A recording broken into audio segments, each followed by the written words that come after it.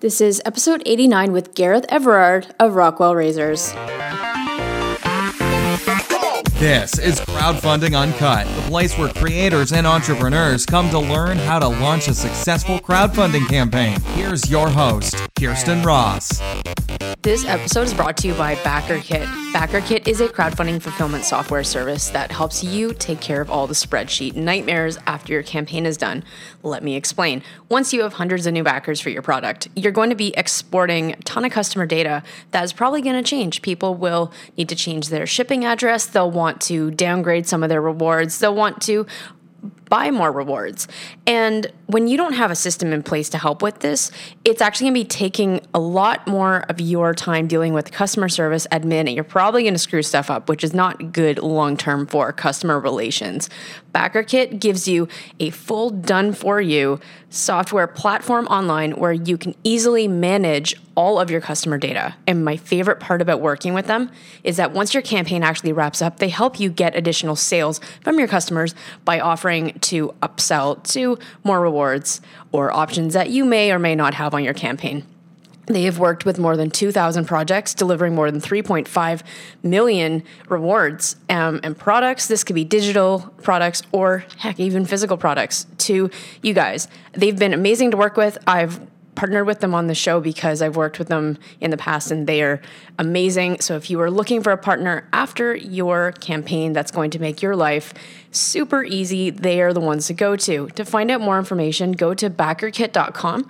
But wait, at checkout, they're actually giving the Uncut listeners, which are you guys, going to give you 50% off of their setup services. So when you go to backerkit.com, go to checkout and use the 5 code UNCUT, UNCUT. Hey guys, welcome back to another episode. I'm Kirsten. We could be found at crowdfundinguncut.com. Today I have, I think, one of my favorite humans, and I say this a lot, but Gareth Everard was introduced to me through BackerKit, which, as you know, they sponsor the show and they have an amazing service for fulfillment software, backerkit.com. But Gareth Everard, I sat down with him for coffee and immediately it was just like a Kickstarter nerd session, as you hear me say a lot. And so just to give you a bit of background on Gareth, he is the founder of Rockwell Razors, which can be found at rockwellrazors.com. But he's successfully completed 5 crowdfunding campaigns and created a successful e-commerce brand off the back of his very first crowdfunding campaign. And where I look at how we can focus this episode, I'd like to look at more the transition of how he used that first campaign to launch several other successful product lines, but how he made the transition from like a campaign to Shopify and e-commerce and actually make it a sustainable brand. Because I know this is like pretty difficult for some people to understand how you could take your one crowdfunding campaign to a successful business. And Gareth has been able to do that. So I'm going to shut up and let you actually give your own backstory. But Gareth, I'm like really pumped to have you on the show. Awesome. Yeah. Thank you for the very kind introduction. So Rockwell was started about 2.5 years ago while I was a senior in college. Just kind of realized I wasn't really feeling my degree and decided to start a men's grooming brand on the side. I saw there was a lot of potential in men's grooming, specifically in what is called a double-edged razor. So, in movies when people cut up cocaine with a razor blade, like our razors use those razor blades. Essentially we decided that there was a hole in the market for a really innovative kind of razor, like the ones that were out there were kind of difficult to use and it was very obvious that they would be challenging to use. So we created what is called an adjustable double-edged safety razor. So you can change the angle that the blade shaves your hair, and therefore you can kind of have lower settings that are for sensitive skin, more mild facial hair, all the way up to size 6 on the Rockwell, which is kind of for guys who get razor bumps really easily, have coarse, curly facial hair, stuff like that. And we just kind of threw the idea up on Kickstarter, sort of thinking it would be an interesting side project, with a goal of, I think, $12,000. Woke up the next morning with $18,000, and that campaign for the Rockwell 6S closed at $150,000. So this is kind of October of senior year in college, and we realized oh, we have a business on our hands. And that's when I guess Rockwell Razors really became a business for me. How did you choose which product to go after? Like, was this a big problem in your life and you've been playing around with this, or did you do what Amazon sellers do and just test the market and see what people need and then just find a product to, like, can you tell me how you chose that product to focus on? Yeah, absolutely. So we were actually originally, is me and my co-founder Morgan back in the day, we had been making straight razors, which is like the Sweeney Todd kind of razor. Oh, yeah.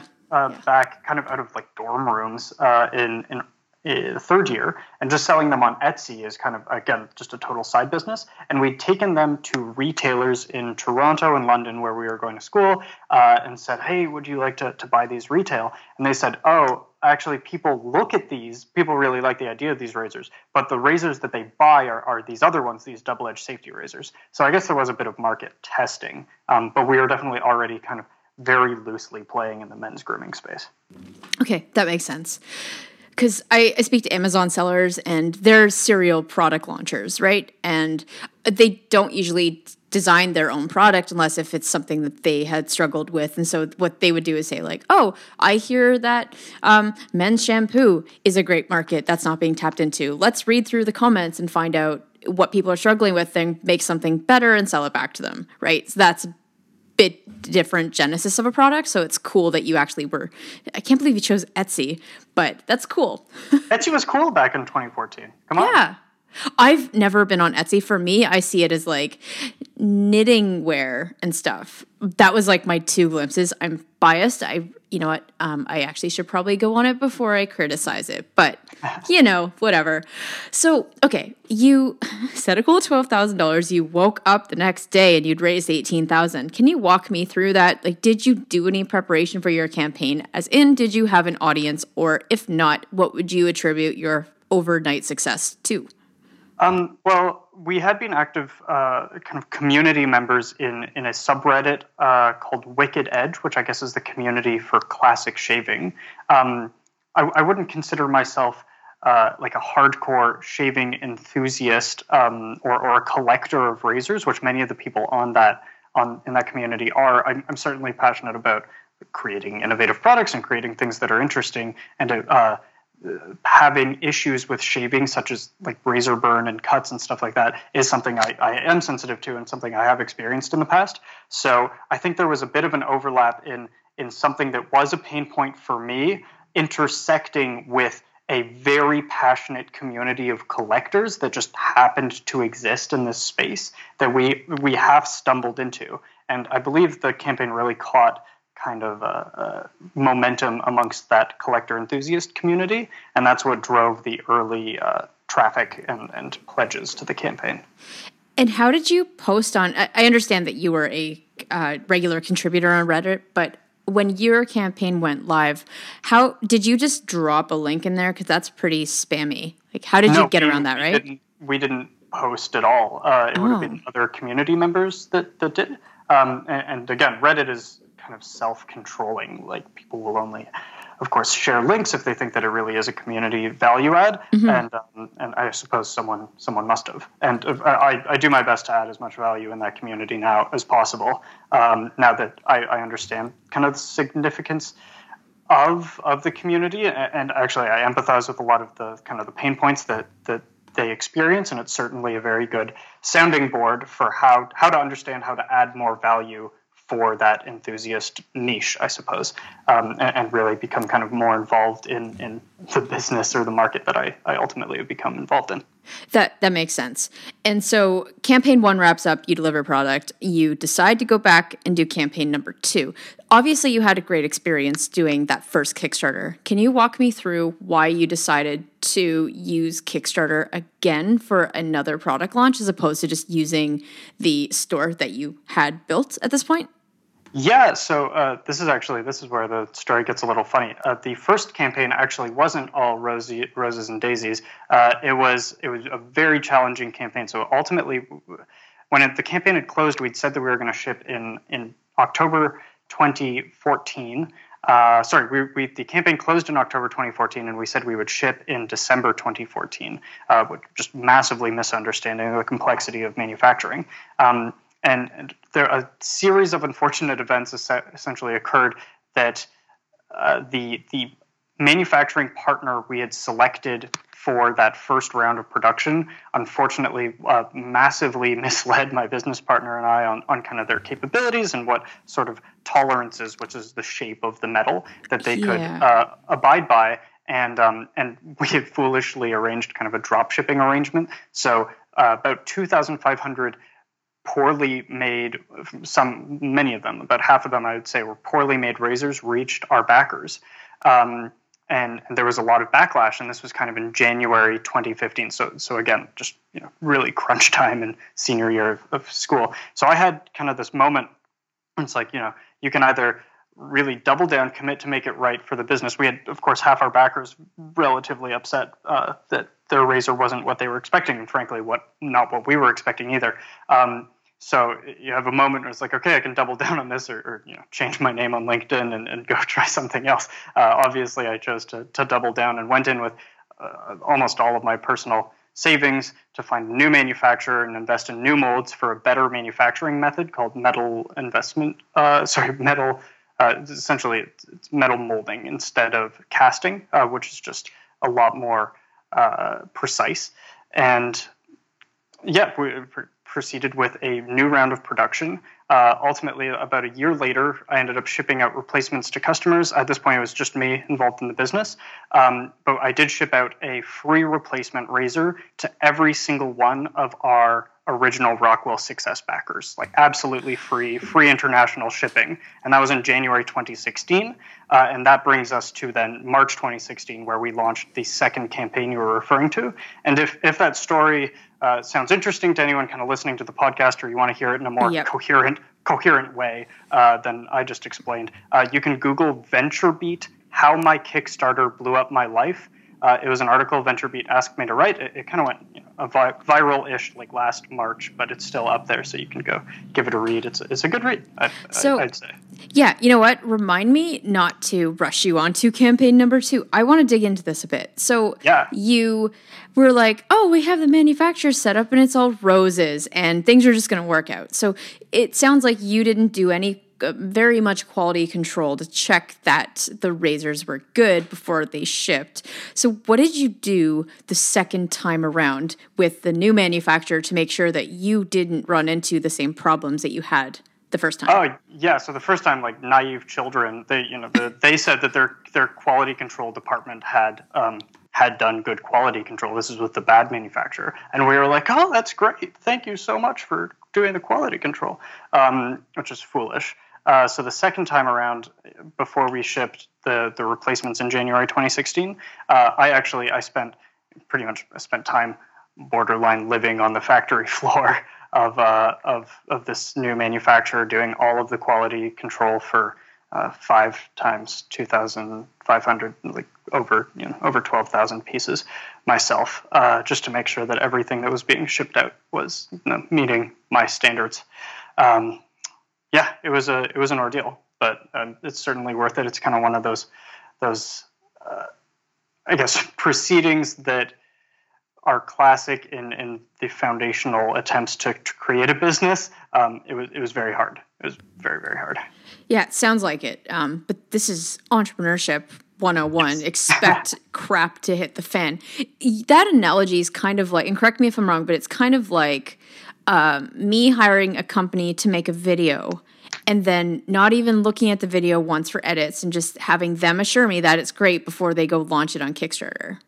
Yeah, totally. That is pretty close. Oh man. So I have two kinds of people that do crowdfunding campaigns. The one that have their supply chain figured out and this is not their first product launch, or newbies like you were that first run. Do you have one piece of advice you would give to someone who is just starting out with Kickstarter fulfillment and making sure that they don't have the crap happen like you did? Yeah, I guess if you can allow me 2 points. Yes. On the manufacturing side, there's one thing, and then fulfillment is a whole other. So on the manufacturing side, basically attendance is mandatory.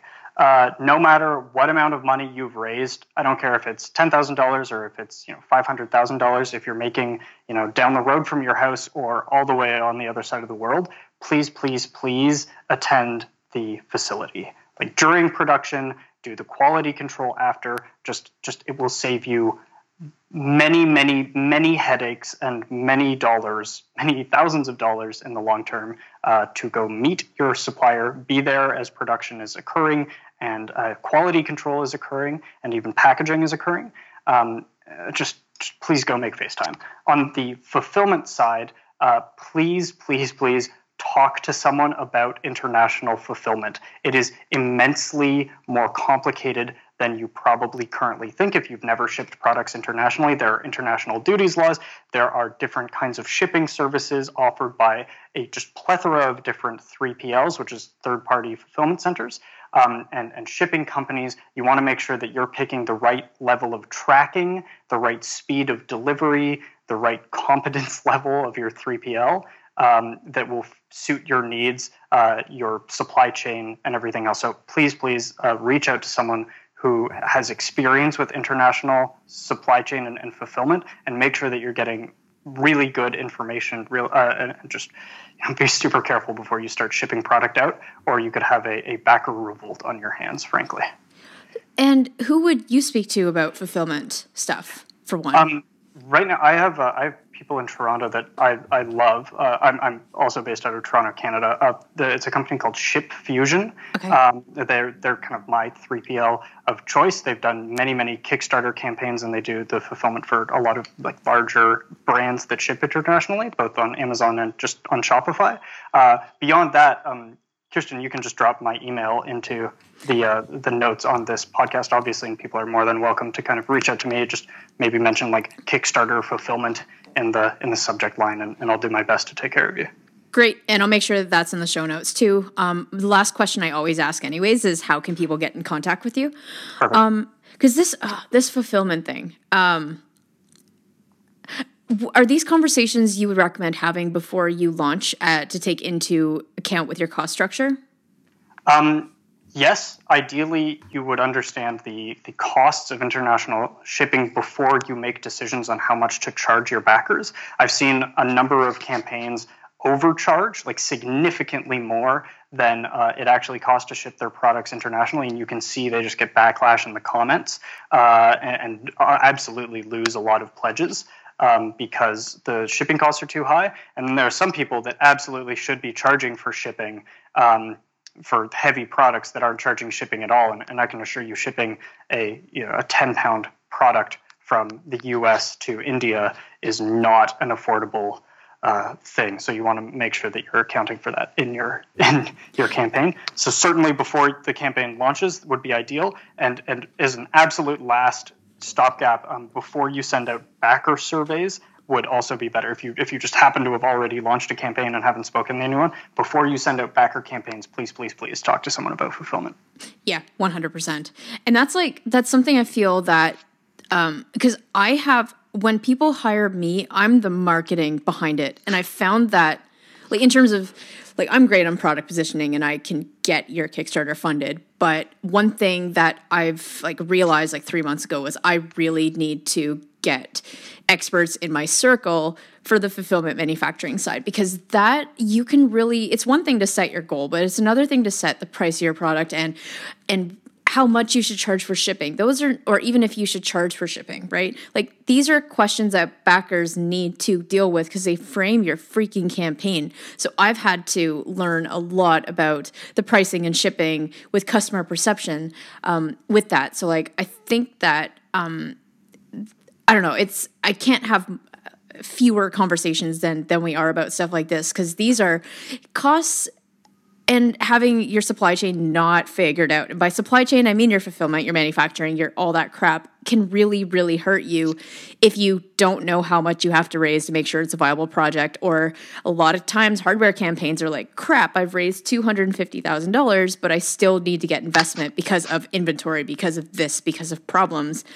And it's like the dark side of crowdfunding that I'm really glad that we are talking about, because this shit is real and it can really destroy your life, as you just said, right? Yeah, I think really, when even taking the commerce out of it, like at its core, what is crowdfunding? It's a medium where the crowd is able to indicate their support for a product or a concept, and they can vote with what is, a relatively small amount of money that adds up to collectively a lot of money to support a campaign creator. And the inverse expectation is then that the campaign creator best delivers that product, or to the absolute best of their ability, like tries to deliver a product representative of what was in the campaign. And a part of that experience, just such a core part of that experience, is the shipping part, like the actual fulfillment. And I see so many people out there now.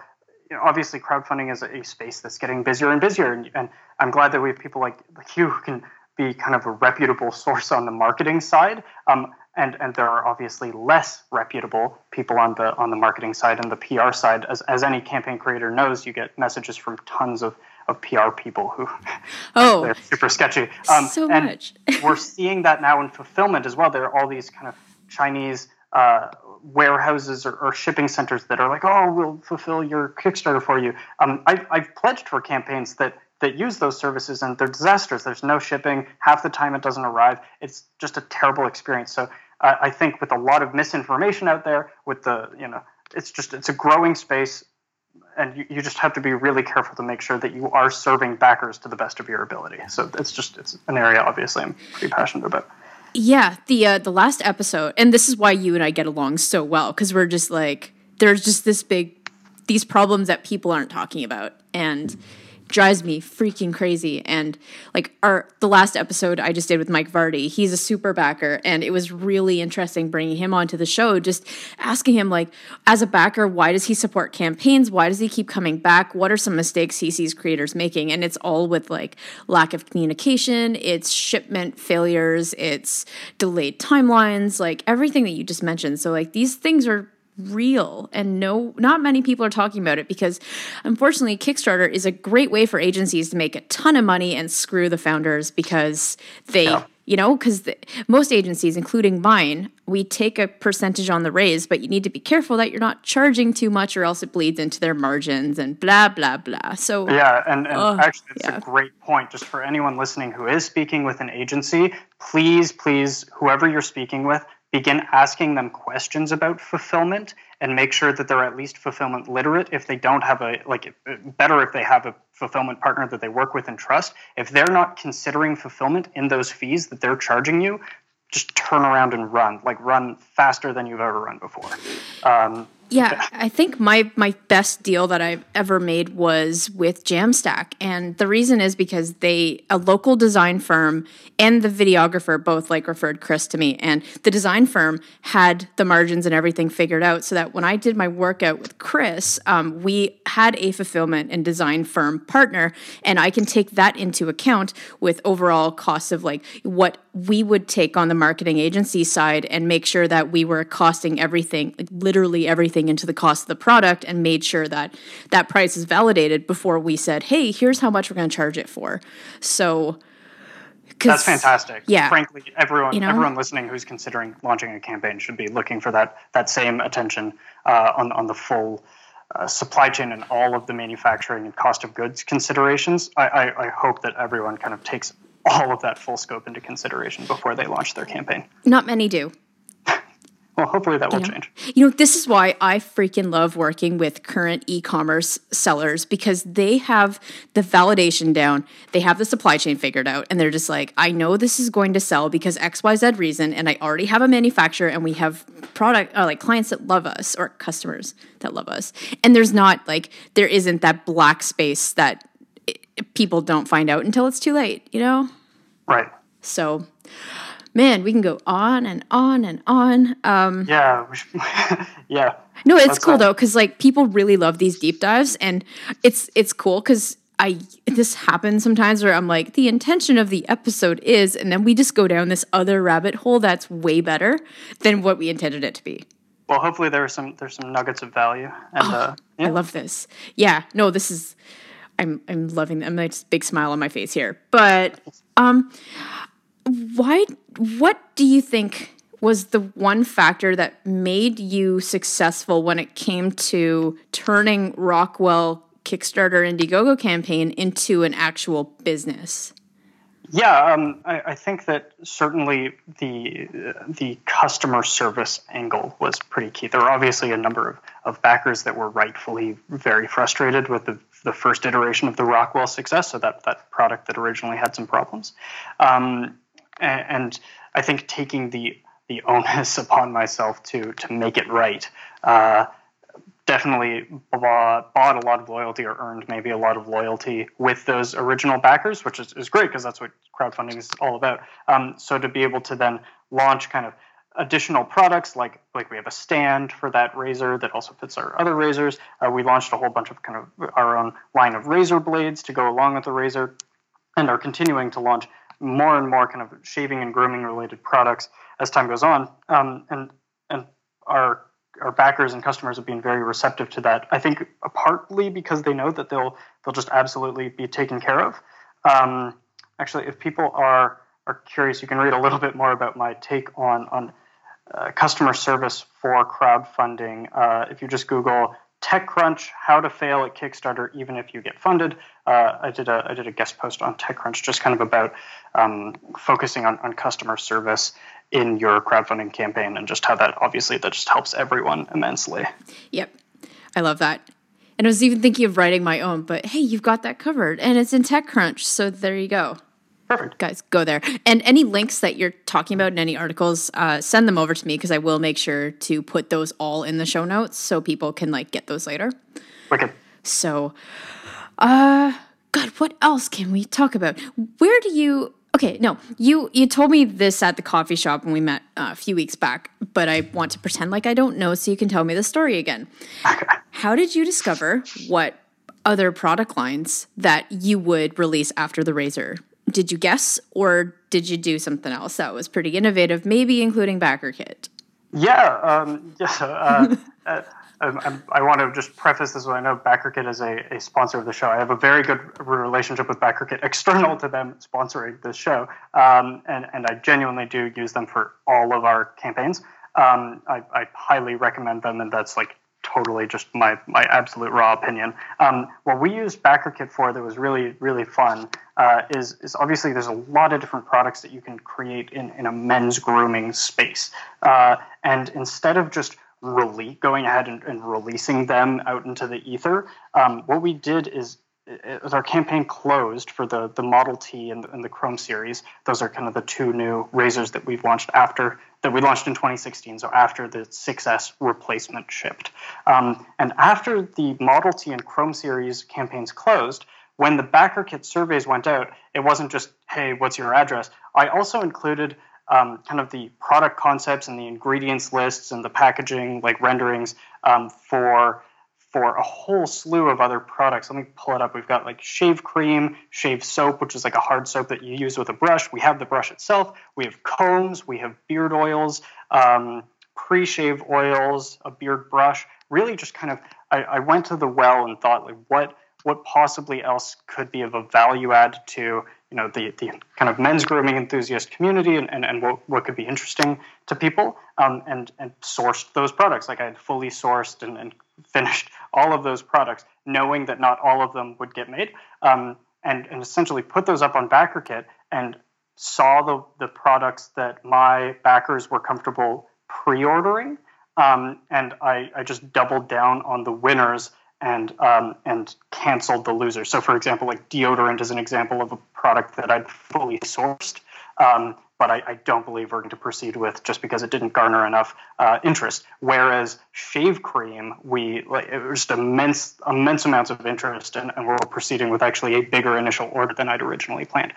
So that was a really, really interesting way to use BackerKit, and I would encourage anyone to leverage the add-ons section of BackerKit for a similar way that we did. Because what I really like about that is you didn't do the whole... Because the other side of what you could have done is just guessed what people wanted.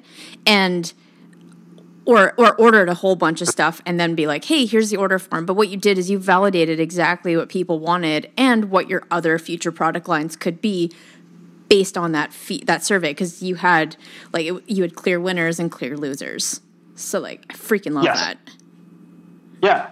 I think there's a period of time after a Kickstarter campaign where it doesn't make a ton of sense to start really investing in marketing and stuff like that because your product doesn't exist yet.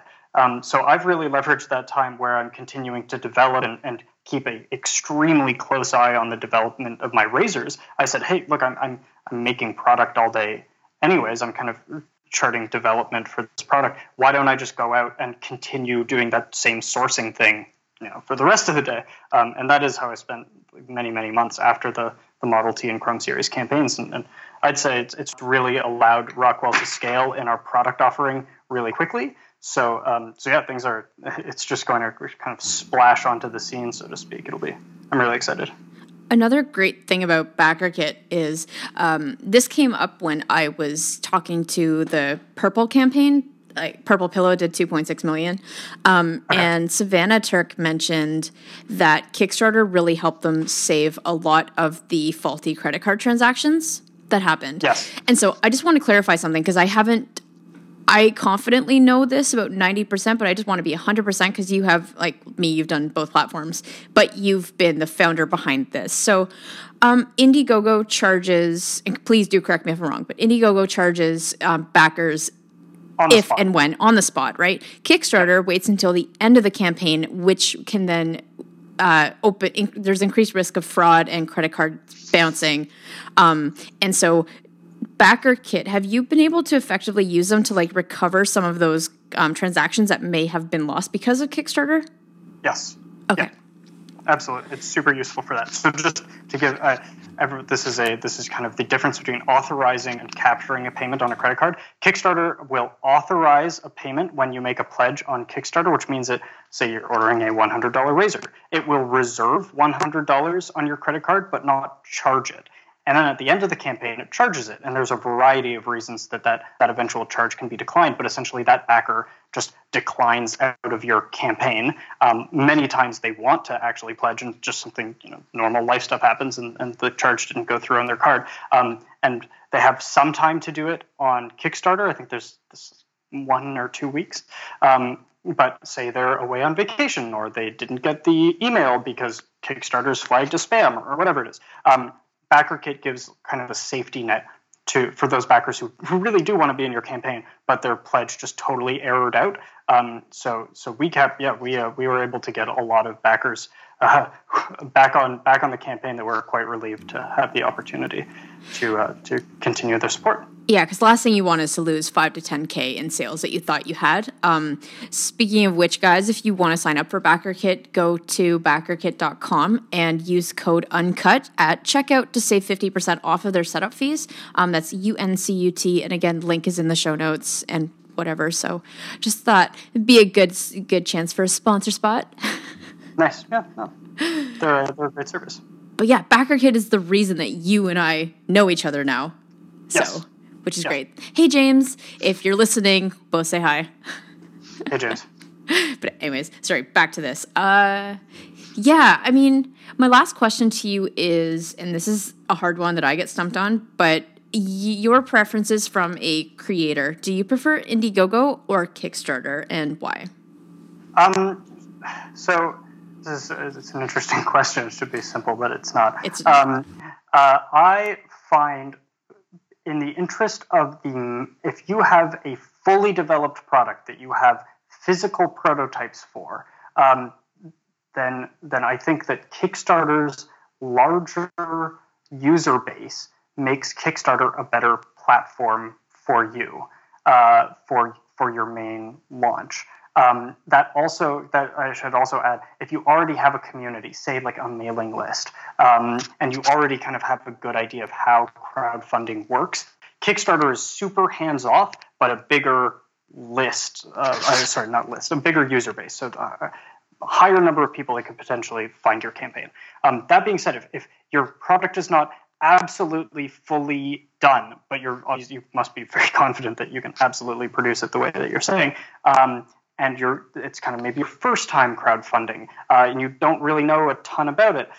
If you'd like to speak to a human being, and you potentially are looking for that help, really more hands-on help, I find that Indiegogo, just when I speak to people, I've never launched my first campaign on Indiegogo, but Indiegogo would be a better fit for that. That being said, Indiegogo does offer a really interesting product called Indiegogo In Demand, which allows you essentially, Kickstarter ends between 30 and 60 days. In Demand is an extension of your Kickstarter campaign that allows you to continue accepting pre-orders essentially until your ship date, which I've used for both the Model T and the Chrome series campaigns, which has allowed me to, obviously there are many people who'd be thrilled to support your project who just happened to not hear about it during the 30-day campaign window. So I think that In Demand is a totally wonderful service to help campaign creators and backers connect post original campaign frame. So what about this? Just say you wrap up your Kickstarter and you don't want to do In Demand, but you have the capabilities on your own website to continue pre-orders. Would you still do In Demand, considering you need to give them a 5 or 8% cut of those those transactions, or do you just host it on your own domain? Like, have you tried that before to see pros and cons? So I think we did the host on our own domain for the 6S campaign way back in the day. I found In Demand to be good because our campaigns had raised, I don't know what the threshold is now, but frankly, we were able to get a good relationship with Indiegogo, where they did provide a little marketing support for our campaigns on their platform. So in addition to obviously being listed on the platform, I believe there were some emails sent out for both campaigns that certainly drew a number of backers to the campaign. So that was immensely helpful in kind of increasing the exposure of the campaigns and connecting with people who are interested in our products. So that was good. But if you feel like that doesn't, that potential support, or you didn't raise enough to make it interesting for Indiegogo to collaborate with you on In Demand, then certainly there'd be no harm, no foul in hosting it on your own site. Yeah, it makes sense. I like the point you bring up about social proof because what I've done for websites after is we'll change the header section and say, hey, we just raised $400K on Indiegogo. Click here to join our mailing list or find out when you could pre-order or whatever, right? But yeah, it's cool. Because you're saying there's no right or wrong way to do it. You just have to measure what is more important to you, and if you have the margins to support additional percentages off your raise. But yeah. So cool. Okay. We could talk for hours, but I'm going to leave this with one last question. If you could give yourself advice at the very beginning of this, what would be one thing you would do differently? Are we talking before the 6S campaign, or maybe kind of after that whole debacle and going into the more new iteration of Rockwell in early 2016? I'm going to say both, actually. Okay.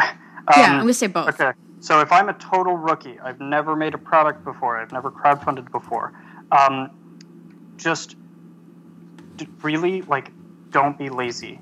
Anytime that you have the possibility to get involved in any aspect of the business and learn anything that you can about product development, marketing, design, fulfillment, just grab on every single opportunity to learn as much as possible. If you're interested in kind of going into business for yourself or creating your own company of value, I can't highlight enough that it's so important to have at least a cursory understanding of every single aspect of an e-commerce business, and it'll just pay dividends in massive, massive ways for you to invest that time at the beginning. It's super hard. You're constantly learning things that just you've never experienced before, and your brain will probably have a lot of pushback, but it's so immensely worth it.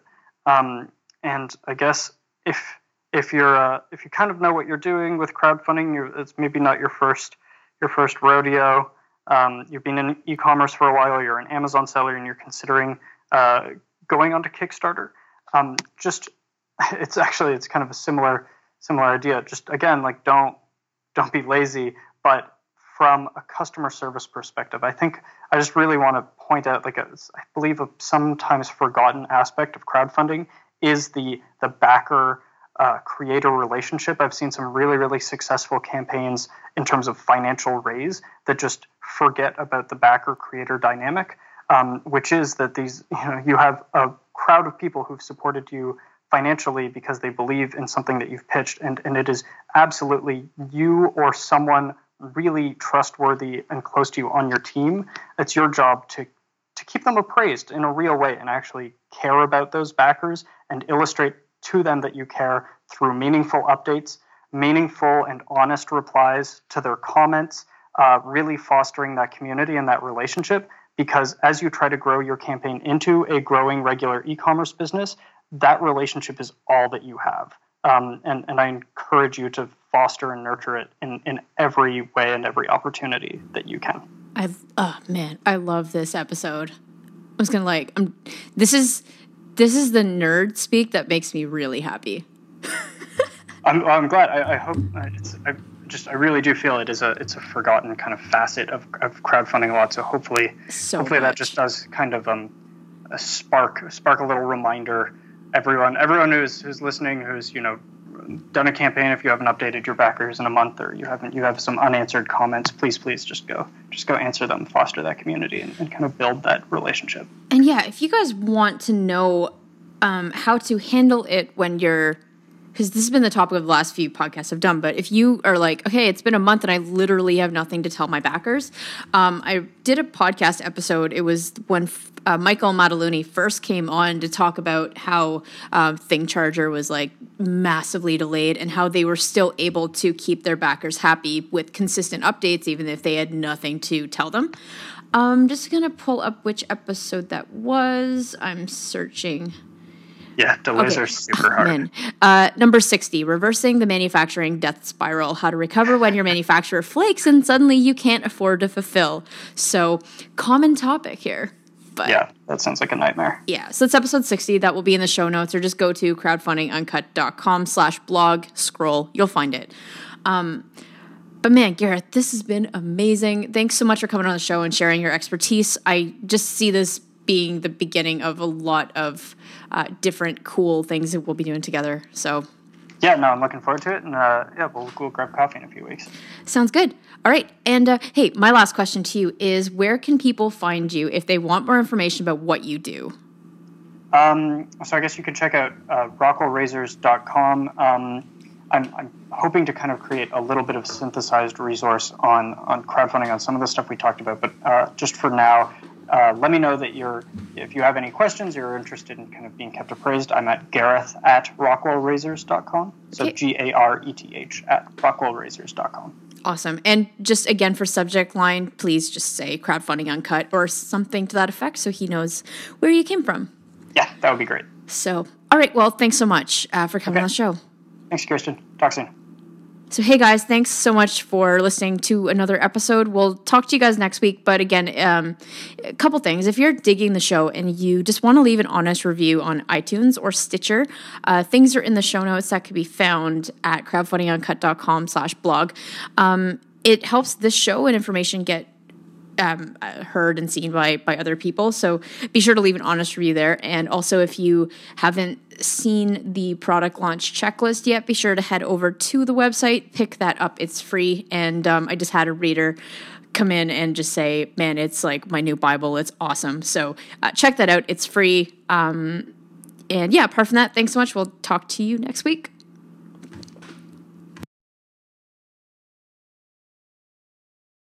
Are you launching a product on either Kickstarter or Shopify and you're feeling completely overwhelmed with the process? Hi there, my name is Kirsten, the CEO of Launch and Scale. To date, we've helped several online sellers sell millions of dollars online and scale their business from 0 to 7 figures by focusing on building an audience of fans that will actually convert into paying customers. If you're serious about building a 7-figure e-commerce brand with less time and less risk, you should check out our product Launchpad. PLP is a proven accelerator that takes you step by step through the process of launching and scaling your product brand. Brands like the Monk Manual, AberLite, Series Chill, Jamstack, and several others were all launched using our product launchpad. So if you'd like to be our next success story, go to launchandscale.co/PLP to learn more. And for a limited time, we're offering a 7-day trial of the product launchpad for only $1. Again, go to launchandscale.co/PLP to learn more.